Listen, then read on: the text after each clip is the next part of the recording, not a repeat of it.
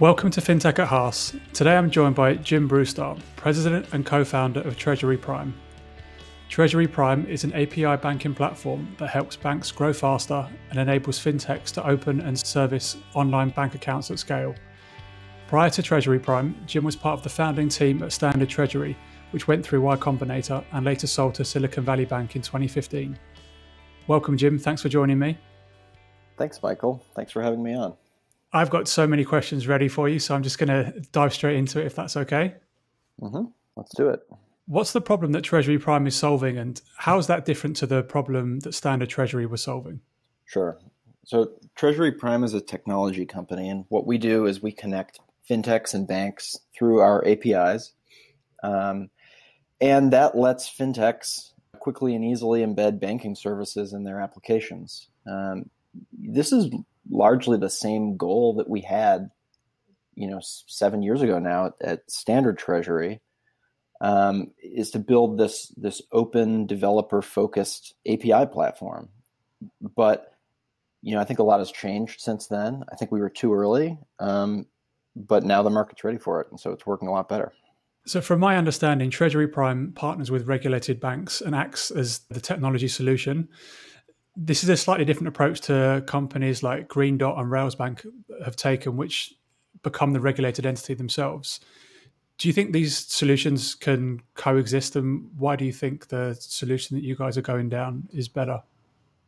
Yeah, I think the market probably has room for both. We like our solution for a couple of reasons, though. One is that if you're a fintech or even if you're a bank who wants to use API services, you want to work with a partner who's committed to that. And for us, that's our whole business.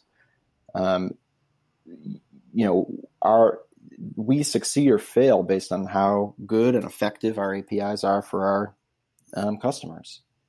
For banks, it's different. Banks, it's one channel among many.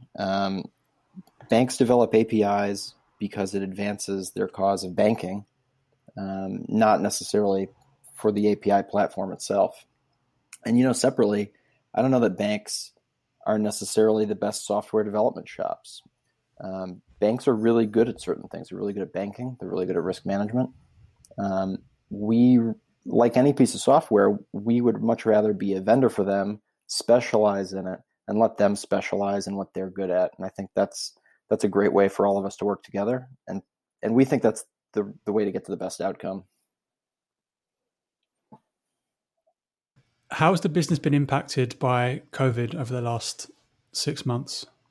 Logistically, it's been tough. I think that our culture had been a very in-person culture. I think all of us really enjoyed seeing each other in the office every day and getting to sort of collaborate in person. And so, that's all had to change. We've all been working from home now for, 6 months or so. So moving the entire company sort of online, remote, it's, that's not unique to us.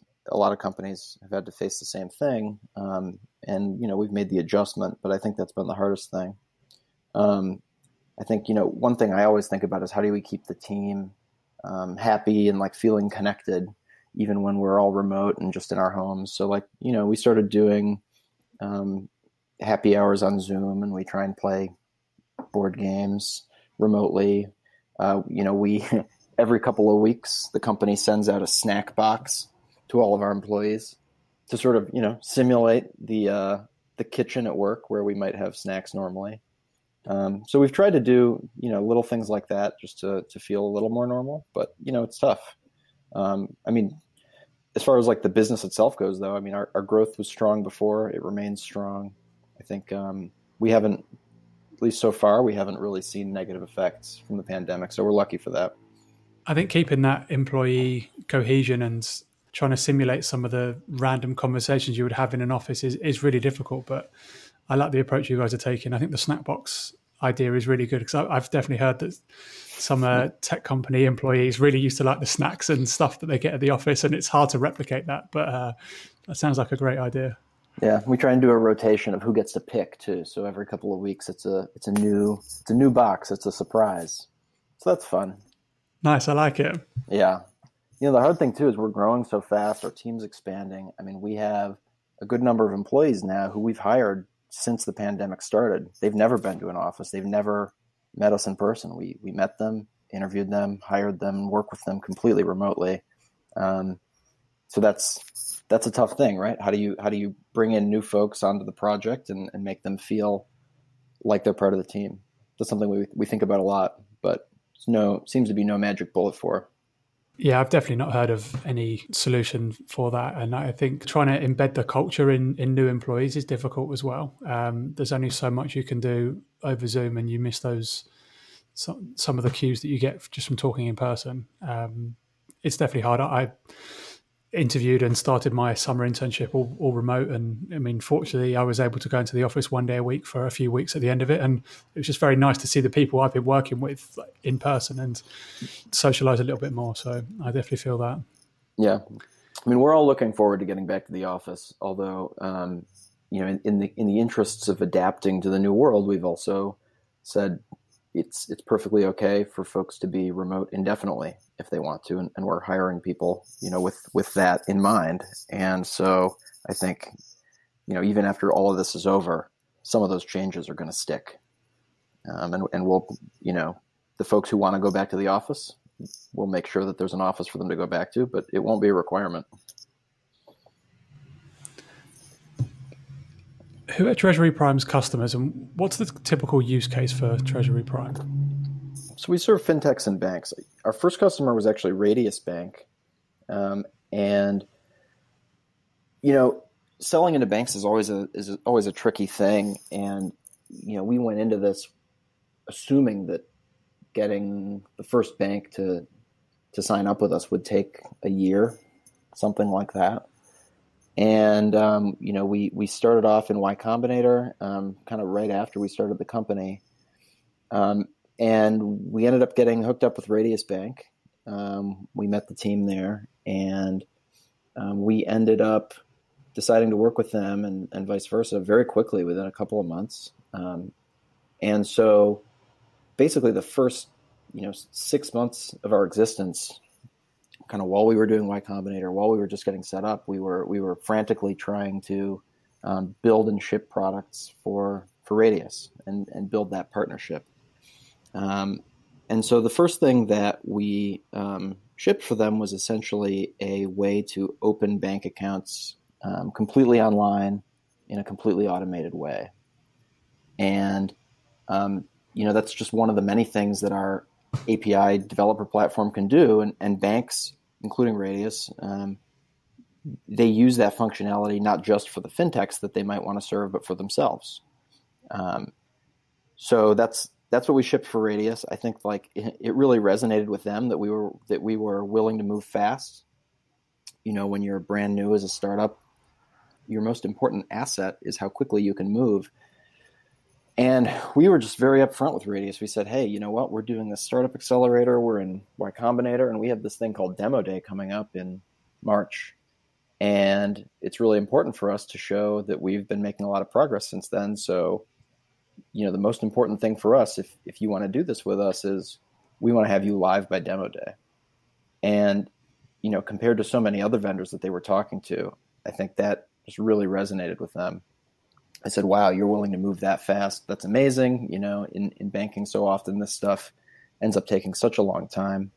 And I think that's probably what actually tipped them over the edge wanting to work with us, is just understanding that we were completely aligned on wanting to get to market as quickly as possible. And so that's what we did. We shipped our platform to Radius. They started doing online account opening. And then, that was 2 and change years ago now. And since then, we've just been expanding with them. We've added all sorts of fintechs at Radius. We've expanded to other banks as well, and just grown from there. But we serve both, and ultimately our goal is we want to help fintechs and banks build the most innovative financial products and get to market as quickly and as easily as possible. Do you think there's a lack of open APIs in banking in the US? I'm from London, and most banks have been forced by regulation to have APIs, but it seems screen scraping is a lot more commonly done over here, and tellers trying to reverse engineer banks' private APIs, and there's a few different approaches. What are your kind of thoughts behind that? Yeah, I mean, the U.S. market is super different here than the U.K. and Europe and Asia, right? I mean, we have a ton more banks. I mean, even the number decreases every year, but we still have, I don't know, on the order of 5,500 banks in the U.S. And our regulators are apparently much more reluctant to take that kind of top-down approach and mandate anything. So I think it's over here you've seen that, you know, the market has tried to evolve solutions. I think one thing when we think about open APIs, like in the UK, folks like to talk about them in like very broad strokes, but we end up lumping too many things into the same bucket, right? Banks do so much that just saying an API almost doesn't cover it, right? It's like if I'm thinking about APIs for opening accounts versus lending versus payments, I mean, these can be hugely different products. I think there are like a good array of API solutions that have sprung up in the United States. Obviously, we think ours is a great solution, but it is pretty different than the UK. From our perspective, we're almost agnostic to it. Our goal is to just help banks, help fintechs. If there's a sort of top-down standard that gets imposed, you know, we very well could sell software to help banks comply with that. I'm not necessarily sure that that's the best way to advance the cause of innovation there, though. You mentioned broadly that, you know, not all APIs are the same. So what makes a good API versus a bad API? I think there are objective factors like, you know, how easy it is to integrate with your app, how easy it is to program against, the cost of doing that, you know, how flexible is the technology, how reliable is it well documented? And, you know, maybe there's some more subjective factors tied there, like do other developers think the design is good? Is it understandable? Is it something they want to use every day, or is it, you know, a pain in the butt for them? I mean, we also think that there's a lot that goes on in a good API kind of behind the scenes, and they're more human factors. They're not purely technical, right? Good API has a strong team behind it, strong company behind it, because, you know, when things are going right, it's easy enough to deal entirely in software. It's when things go wrong, when there are exceptions or something breaks, and you know, I think that if you've been around banking long enough, you know that the toughest scenarios are the sort of exceptional cases, and that's when it really matters. The team that you have working with you, it really matters that you can, you know, talk to your banker. You can talk to the team that's running the software if necessary, get help. And so we see that as like a, you know, first order problem, just like the technology is. You mentioned a couple of times there about team, and obviously the Treasury Prime team has a very deep background in finance from your work with Standard Treasury and your time at Silicon Valley Bank. How important do you think that is in the fintech space specifically, given the high regulations and complexity of the industry? Yeah. Well, I mean, there's definitely a lot to know. And I mean, one thing I think that we've learned about banking as a space is that, I mean, a lot of that knowledge it's just very institutional, right?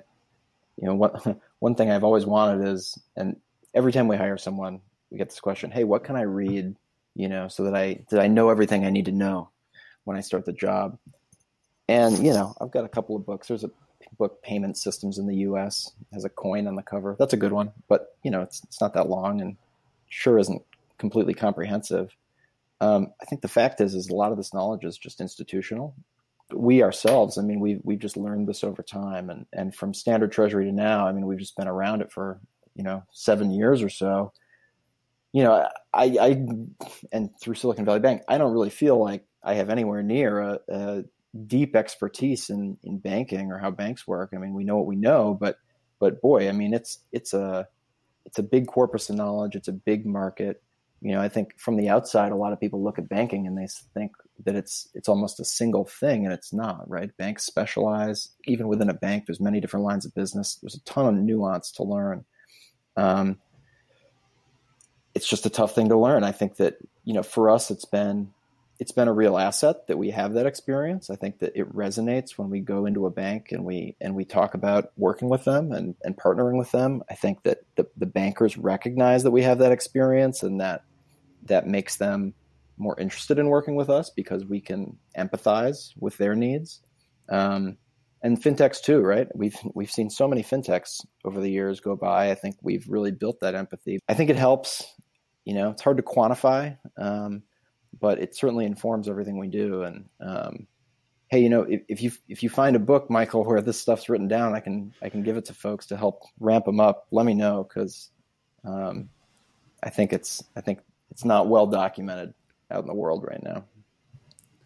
I would completely agree. I'm searching for a similar book myself, just to try and understand the complexities. And yeah. I don't think it'll ever be one book. It will probably be a 10-book series, given the very different activities that banks get up to.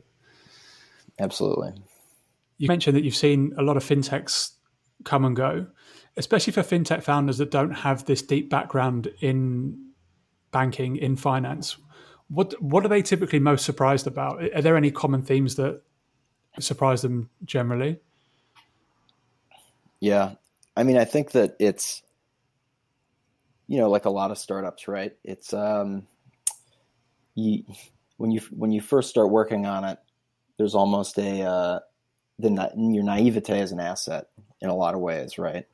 It's like, I don't know how many startup founders have said this. It's certainly like a piece of advice you hear around Y Combinator a lot. It's like, man, if I knew how hard it was going to be, I never would have started, right? And it's like, from the outside, you say, hey, I'm going to start this fintech. It solves this problem. I can't believe, the incumbents are so silly as to not be solving this problem well today. And then once you get into it, you find all the historical reasons, why the world is the way it is and why it's hard to change. So, yeah, I mean, what do people get surprised by? I think it's everything we just talked about, right? It's all that depth of institutional knowledge and sort of inertia in the banking system, and like why these things are hard to change. More tactically, there's just a ton of things, like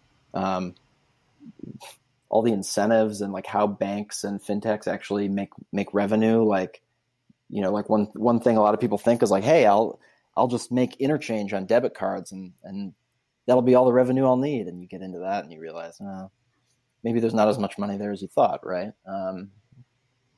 I think that goes to a trend, right? Of like, we're starting to see a wave of fintechs now that kind of have a little more of that knowledge, and maybe are looking at business models that are more complicated than just, hey, I'm going to offer a checking account and with a debit card on it, right? I think that's worked great for a lot of fintechs, but as we go on and as fintech matures, we're going to see more and more complicated and maybe nuanced takes on how to build these products. Certainly, I think like if you are starting a fintech, partnering with somebody like us or even one of our competitors is really the way to go. I think it really it helps your time to market. It helps your cost structure. I mean, it's doing all of this stuff from scratch is really hard. And when you're first starting out, that's not always obvious, but you find it out pretty quick. And, the reality is that like any business, right? You want to focus on where you're differentiated. You want to focus on your product and the part of it that's really delivering value. And frankly, a lot of this sort of infrastructure level stuff that we do, that we're trying to solve for everyone, it's at some level it's commodity, and it's not going to be value accretive for your particular fintech to reinvent that wheel. You briefly mentioned their competitors. What do you admire most about your competition? Whether that's specifically a company or their approach or other founders? Yeah. Well, one thing that's really changed since we started Standard Treasury, how many years ago now? Back then, I think people didn't even realize that this was a problem or a market at all. And since then, right now, fintech is hot, apparently. At least that's what investors tell me. But all sorts of folks are starting fintech companies. There's Treasury Prime exists. We're here to sort of help folks build that infrastructure out, and we have a variety of competitors. It's obvious now that this is a market, that this is a problem space that people care about. I think our competitors have done a great job at that. Some of our competitors have spent a ton of money on marketing, and they've really helped convince people that this is an important area to look at. So we certainly love that about them. Are you guys worried at all about being disintermediated? So obviously you enable fintechs through you guys to connect with banks. There's a case that somewhere down the line, banks might start going directly to the fintechs. Is that something you guys are concerned about? Sure. I mean, and honestly, some banks do go directly to fintechs, right? I think, for us, it kind of comes back to, what we were talking about earlier, where we specialize in building these APIs. We specialize in building this infrastructure. The value we provide is that, we're able to focus on this and do a great job at it for our customers, banks and fintechs. And, the reason they use us is because they understand that, for the cost, for the small cost that we charge, we're really helping move them forward a lot more quickly than if they were doing it themselves. And that's our job, right? That's like, hey, if we're talking about Twilio or something, you could go directly to AT&T and set up a connection to them and send a text message, and yeah, you'd probably save a few cents, right? But the reality is Twilio's figured out all the weird edges here. You should just pay the extra couple cents, because that's not what really matters for your business. Twilio is going to help you go faster. It's just like Treasury Prime is going to help you go faster with your fintech. And the reality is we're not running some big monopoly that we're trying to defend against here. We're not worried about being disintermediated in that way. We think we're a growth business. We think this is a growth market. And we want all the incentives to be aligned around us providing a lot of value. And the fact is if our customers are disintermediating us, it's because we're not doing our job and we're not providing that value. If you look, 5 years in the future, where do you see Treasury Prime? What's changed? What's stayed the same? What are you guys working on? Right now, we're really focused on growth. I think that we want to add a lot more fintechs. We want to add more banks. We want to grow the platform. I think that we're really just at the beginning of fintech. I think about, in spite of some of the bigger successes in fintech that we've seen lately, Chime comes to mind, many others. I really think we're just at the beginning here. I look at like what's the total deposit base of the United States? It's like, I don't know what, $11 trillion or something like that. I think just in commercial banks. I think about like what's the total deposit base of all fintechs? I mean, it's billions now, surely, but it's probably not trillions. I think there's a lot of growth here to be seen. I think that it's hard to say how all the markets are going to shake out. One thing we know for sure, especially with COVID, is that a geographic-based strategy where banks are building branches, I mean, that's done, right?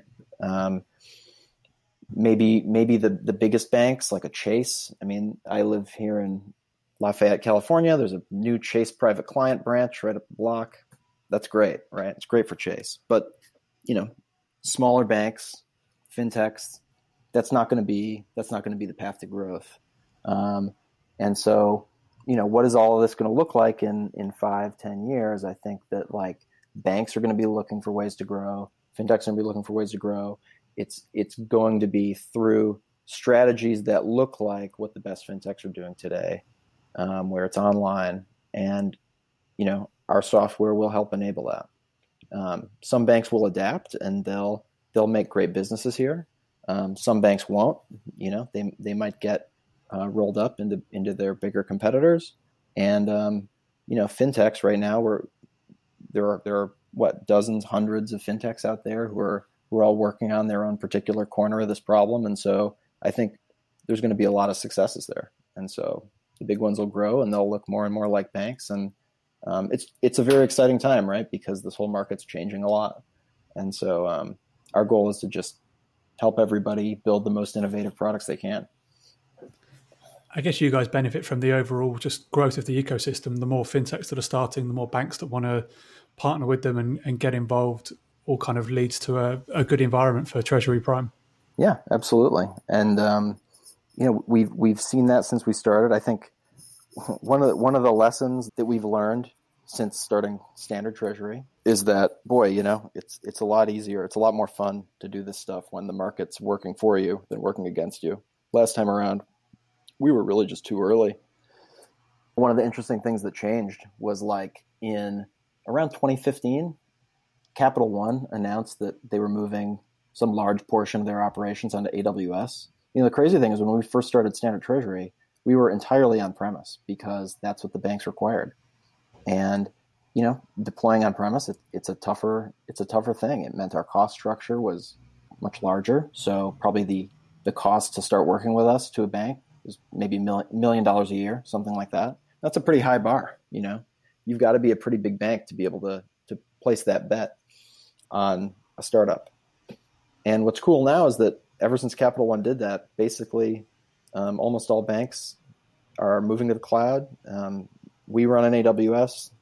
They're fine with that now, and that's really cool because it means our cost structure can be, much thinner. We can offer much lower sort of starting prices for our banks. That opens up the number of customers that we can take, and we can run the business more like a SaaS business. So we really like that. The market is in a place, I think, where everybody's interested in this now. Everybody understands how important it is, and so that's really cool, and it helps us in a way that we didn't have for many years. You mentioned banks transitioning to AWS and the cloud in general, I guess. Do you see a point in time where banks' legacy infrastructure systems is a known issue? They spend billions just maintaining what they currently have. Do you see a world where they fully go into the cloud? I mean, that would be a huge upheaval for a JP Morgan, a Citibank to really do that. I don't know if I ever see that happening. It might just be a slow transition. They launch a digital bank that's, the stack is on the cloud, and then they slowly just move people over the course of 20 years. But I wonder what your thoughts are on that. I think it'll happen, right? It has to. I think it's kind of like, from the vantage point of like 1910, I feel like it's sort of asking like, do you think the post office will always use horses? It seems like at some point they'll probably be running entirely in the cloud. I mean, if you go to big banking conferences or whatever, there's how many vendors there trying to pitch you on why don't you spend $50 million with me and we'll migrate everything for you to a new core system in the cloud in one shot. These processes have a pretty long history of failure for most banks, where, as you say, right, they'll spend millions of dollars on this stuff and they won't have a lot to show for themselves. So that's probably not a very good strategy for doing it. I think what will probably happen is that as the customers of banks are asking for more and more complex and sort of internet-oriented products, banks will find that some pieces of their infrastructure are not able to support that, and that they will end up replacing those pieces with newer pieces in furtherance of a better product. And I mean, this is something that we specifically do for the banks that we work with. Is if you want to work with Treasury Prime and you're a bank, we basically come in and we say, don't change any of your existing systems, right? Whatever you have right now is fine with us. We'll figure out a way to integrate against it. We'll figure out a way to sort of overcome its technical shortcomings. And most of the time, we can make that work. Some small percentage of the time we can't, though. And so we might say, hey, you know what? This piece of your infrastructure is really not capable of supporting the products you want to support. And those are the cases where I think the bank has a really good reason to replace that specific piece. And if you do that enough over time, as these sort of product requirements improve, I think we're going to see a world in a few years where banks aren't running this mainframe era technology anymore. But it's going to be like that, right? It's going to be product driven. It's not going to be like IT driven. That'd be my guess. So, it's an interesting perspective. I think there is going to be a huge demand on banks from millennials, younger people who want these apps that do everything. And I remember reading somewhere someone wanted their middle name on their debit card, and the bank just couldn't do it because it was stored in so many different systems, and it was just the most complicated thing, something you would think would be quite simple, and they just said they couldn't do it. And it's kind of crazy to think from the outside that's how it is. I think it'll definitely be pushed from customers that gets them over the line, really. Would you really want to be a CEO to say, I'm going to rip up the entire core and replace it? It's a huge risk. Whereas I think if it comes from the customer, it's a huge risk. Yeah, if it comes from the customer, it's far easier. I mean, every year we read another story about a big bank who's trying to do that sort of rip and replace thing, and it just doesn't work. It's just not a good way to spend money for the bank. This is a place where the banks that succeed in adapting to the newest products and who are going to be around and successful in 20 years, this is a way in which they're going to look more like fintechs, where they're going to have, better software. And likewise, the fintechs are probably going to look, the successful ones anyway, are going to look more like banks. I think it's, part of what we see in serving, the sort of nexus between banks and fintechs is that the fintechs of today are the customers of the bank who have the highest technical requirements. And that's part of what drives banks to work with somebody like us. It's part of what drives fintechs to work with somebody like us. But, in our view, as time goes on, it's not just going to be fintechs. That sort of baseline level of requirement for sort of technical service is something that more and more customers, not just the companies we specifically call fintechs, but any big corporate customer, they're going to start to expect that stuff of their bank, right? Like if it's 1990 and, your bank offers you online banking, you're like, oh, that's a pretty cool feature. If I'm somebody who's extremely online, maybe I'd use that, but it's maybe not mainstream. But you get to now, and boy, if your bank doesn't have an online banking system, I mean, would anyone bank there? I mean, it just becomes table stakes. And so, we really think as time goes on, it's almost like fintechs are the tip of the spear for banks here, and as we go along, more and more of banks' customers, at least their corporate customers, are going to have these deeper technical requirements. And so the banks that, start investing in that are going to be well served. I think that kind of dovetails with the embedded finance theory that financial services will become embedded in companies that you wouldn't traditionally think of as finance companies, whether that's, Finix enabling companies to bring payments in-house and become their own payments facilitators. I think that trend is going to, as you say, put an increasing demand on a company's relationship with the bank. And if they can't serve it, then they're going to take their business elsewhere for sure. Mm-hmm. Yeah, I mean, maybe to use a cliche, this is like an unbundling of banking that's going on, right? That's why this is like a really fun time in the market, is because I don't think anybody really knows what the stable equilibrium is going to be in how many years.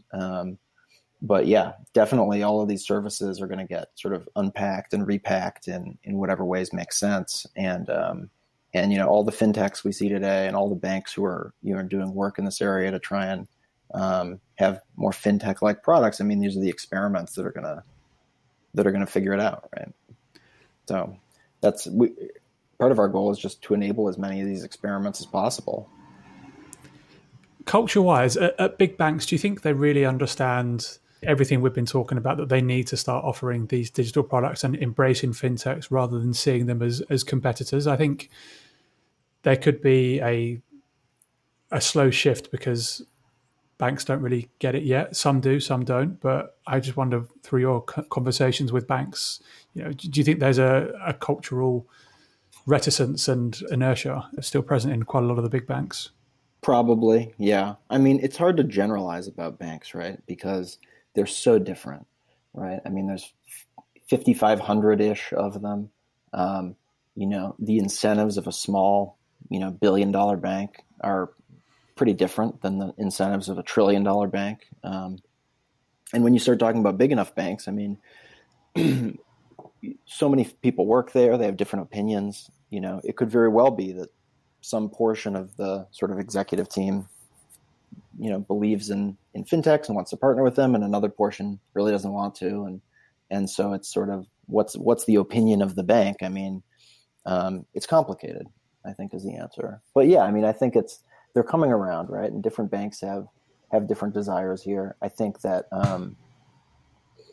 it's definitely not as simple as like, I don't know, Chase versus Chime or something. That's it's just like not that interesting of a way to slice it. I think that like I view it much more as a place of experimentation. Like there are certain services that banks are better at delivering today. There are certain services that fintechs are better at delivering today. Who can build the best products here in the most effective way? That's who's going to win. And if there are ways that it makes sense for banks to partner, and certainly we believe in that model a lot, right? That's what we do is we connect fintechs and banks. We're going to try and make that happen. I think that, the worst possible thing that could happen here is like, basically this kind of innovation stops, right? And so whether it happens in the fintech world or whether it happens in the bank world, it's like, they're not that different. And the important thing is to run these experiments. If we switch gears now to your experience as an entrepreneur, you kind of alluded to at Standard Treasury, you guys were a bit too early to market. And I guess that's one of the lessons that you've learned. But what other mistakes have you made and lessons have you learned along your way? Well, so many. Yeah, I mean, the market timing's a big one, right? It really helps when the market's working in your favor. Startups are hard enough, trying to push the boulder uphill can make it impossible a lot of times. Yeah, I mean, I don't know that I really have anything super unique to say here. I mean, I think there's a lot of just like conventional wisdom that's true, like, interpersonal conflicts are a drag on productivity. So like, the team has to be working well together. The team needs to be focused on the things that matter and that move the needle and not on sort of like side tracks or, points of, like if we're going to argue about like, hey, should this button be blue or green on the website? I mean, that's probably not going to help your business very much, right? I mean, maybe unless you're Google or something and you've got 1 billion people clicking it, but for most startups, it doesn't matter. And I think a lot of startups get bogged down in that kind of stuff that just isn't super important and doesn't move the needle. I mean, the main thing, I guess, is like, part of what was tough, I think, about Standard Treasury was that the market was too early and we just didn't have the customers to serve. We had, we were working with Silicon Valley Bank back then, and that was great, but it was very different than there's a certain discipline that you have to have when you have a lot of customers. And now we have dozens of customers that we're talking to every day that are asking for features that are growing, and we need to make sure the service stays up and working well. And it's just so different than Standard Treasury times when we had 0 or 1 or 2 customers. And that it's very, for a startup, having more customers is like the best thing you can do to focus. That's what matters. It'll be easy to get sidetracked when you don't have it. How do you balance, customer A wanting this, customer B wanting something different, or do they all typically want similar things, or do you help shape what they might want to do? How does that work? It's sort of all of the above. I mean, we, our customers who are banks, want a certain set of things. Our customers who are fintechs want another set of things. We want a set of things. The best is when those all overlap, then it's a no-brainer. But otherwise, yeah, we have to balance the approach. We have a vision for what we want the future to look like and what we think it should look like. And so, we don't want to, we want to make sure that we're working towards that because it's strategic for us. But, we also want to make sure that along the way, everybody's happy. Everybody has what they need to be successful. And so it's got to be a balance. Maybe what is that vision of the future? What does it look like? Yeah, well, we care about a couple of things. We care about growing our platform. So just more banks, more fintechs, more customers. And I think that a big way that you do that is you make it easy for everybody, right? You make it easy for the fintechs because in a lot of cases that just getting started with a bank can take a long time. it can be really tough.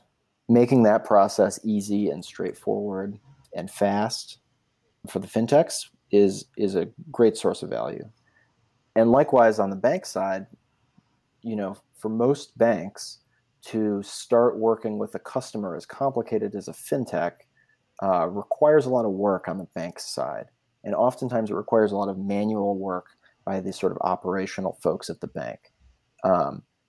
And because their systems are sort of like pre-internet, it can often be a dangerous thing for the bank, right? The bank has to have a lot of trust in the fintechs a lot of times because their systems can't necessarily safeguard all of the things that the fintech might do if they had direct access. And frankly, that's a big reason why a bank would want to work with somebody like us, is because that's what our system is designed to do. It's designed to give the fintech everything they need and also protect the bank and protect those underlying systems so that everybody's doing what they should be doing, and so the bank can have that safety.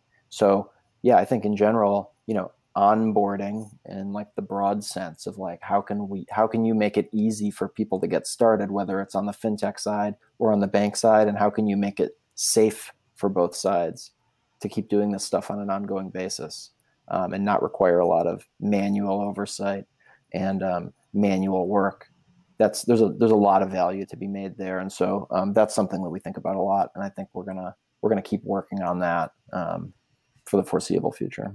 What are some of the emerging trends within the fintech industry as a whole that you find interesting? Varo Money got their bank charter recently. Is that something you think is going to change the industry if they attempt to offer, banking as a service through APIs themselves? Or do you think more fintechs are going to go down that route? Obviously, it's incredibly expensive and time consuming. So I don't get the sense that that's going to happen too much, but some will go down that route. Yeah. Well, the charter thing is exciting because we've been in a, roughly decade-long winter for getting charters.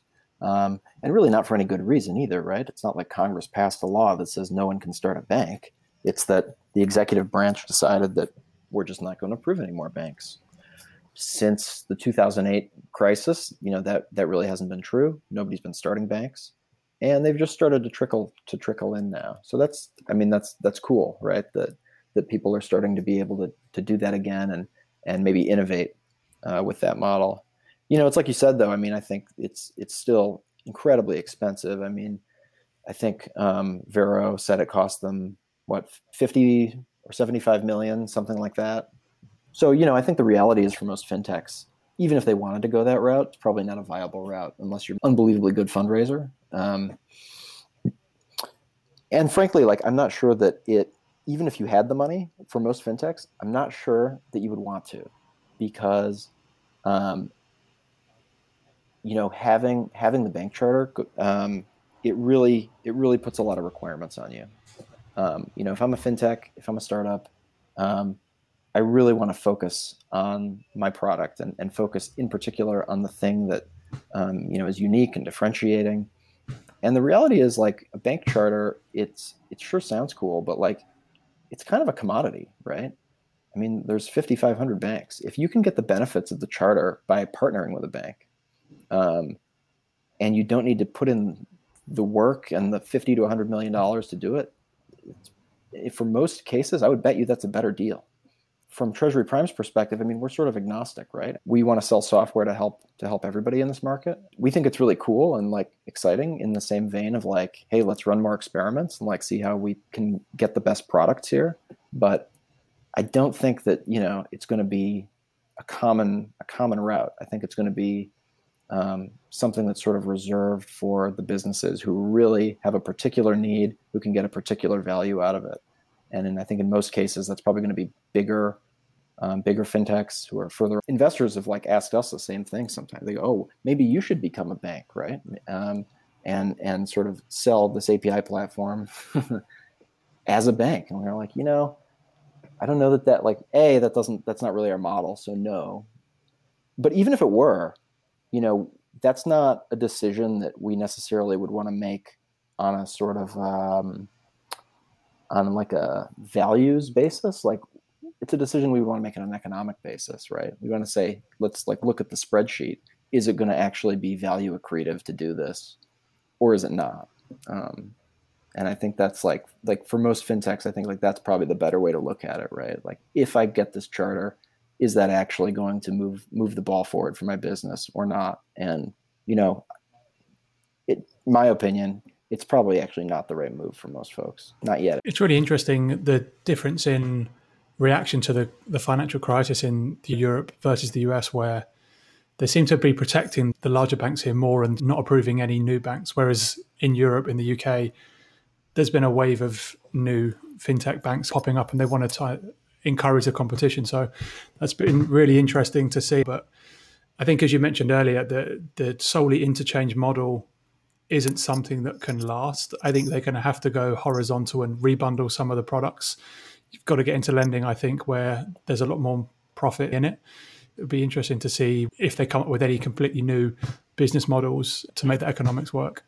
Yeah, I mean, at the end of the day, money is like cells on a spreadsheet. So you'd think the marginal cost of a lot of these things in a fundamental way would be pretty low. Does that mean we get to a world where like debit interchange is more than enough, right? Why not? I mean, a Gmail account is free. Google just shows you that little ad at the top, and they make enough sense on that it covers the number of bits they need to store your email. I'm not sure money's really any different. But time will tell.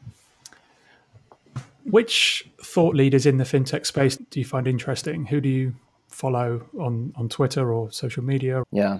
Well, I'll shout out all of our investors at QED, Maya Scarity and Frank Rotman and Nigel and everyone there. The reason that we ended up working with QED for our Series A is in large part because we met them, and boy, they have such deep knowledge. I mean, nobody knows more about banking than them. It's really impressive. It's something that we feel lucky to have access to have them as advisors and investors. Frank is a prolific tweeter, so good stuff from him. And of course, Dan Kimmerling, Decience Capital. He was the CEO, founder of Standard Treasury. We like to call Dan the mayor of fintech. I don't know that Dan likes that, but we call him that anyway. And he's always insightful. Yeah, I follow Frank on Twitter, and his threads are just so insightful. It's really, really interesting guy to follow. Yep. What other things do you like to read or watch or listen to? Are you a podcast guy? Books that you found interesting, can be completely unrelated to fintech. Yeah, I like podcasts, definitely. Do a lot of podcasts, great for listening in the car. I have a 1-year-old, so past year at least, I've had less time to do things like reading and watching shows. But yeah, I mean, in general, I'm like a nonfiction person. I like to read a lot of history. I have Spanish Civil War by can't recall the author at the moment, and that's when I have the time. That's this kind of stuff that I read. Yeah, I can imagine a newborn cuts down on your free time to do that type of thing. Yeah.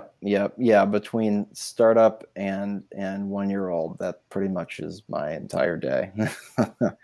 I always like to wrap up with a final question, and well, I guess it's more of an ask. Who else in the fintech space do you think would be a good guest for the podcast?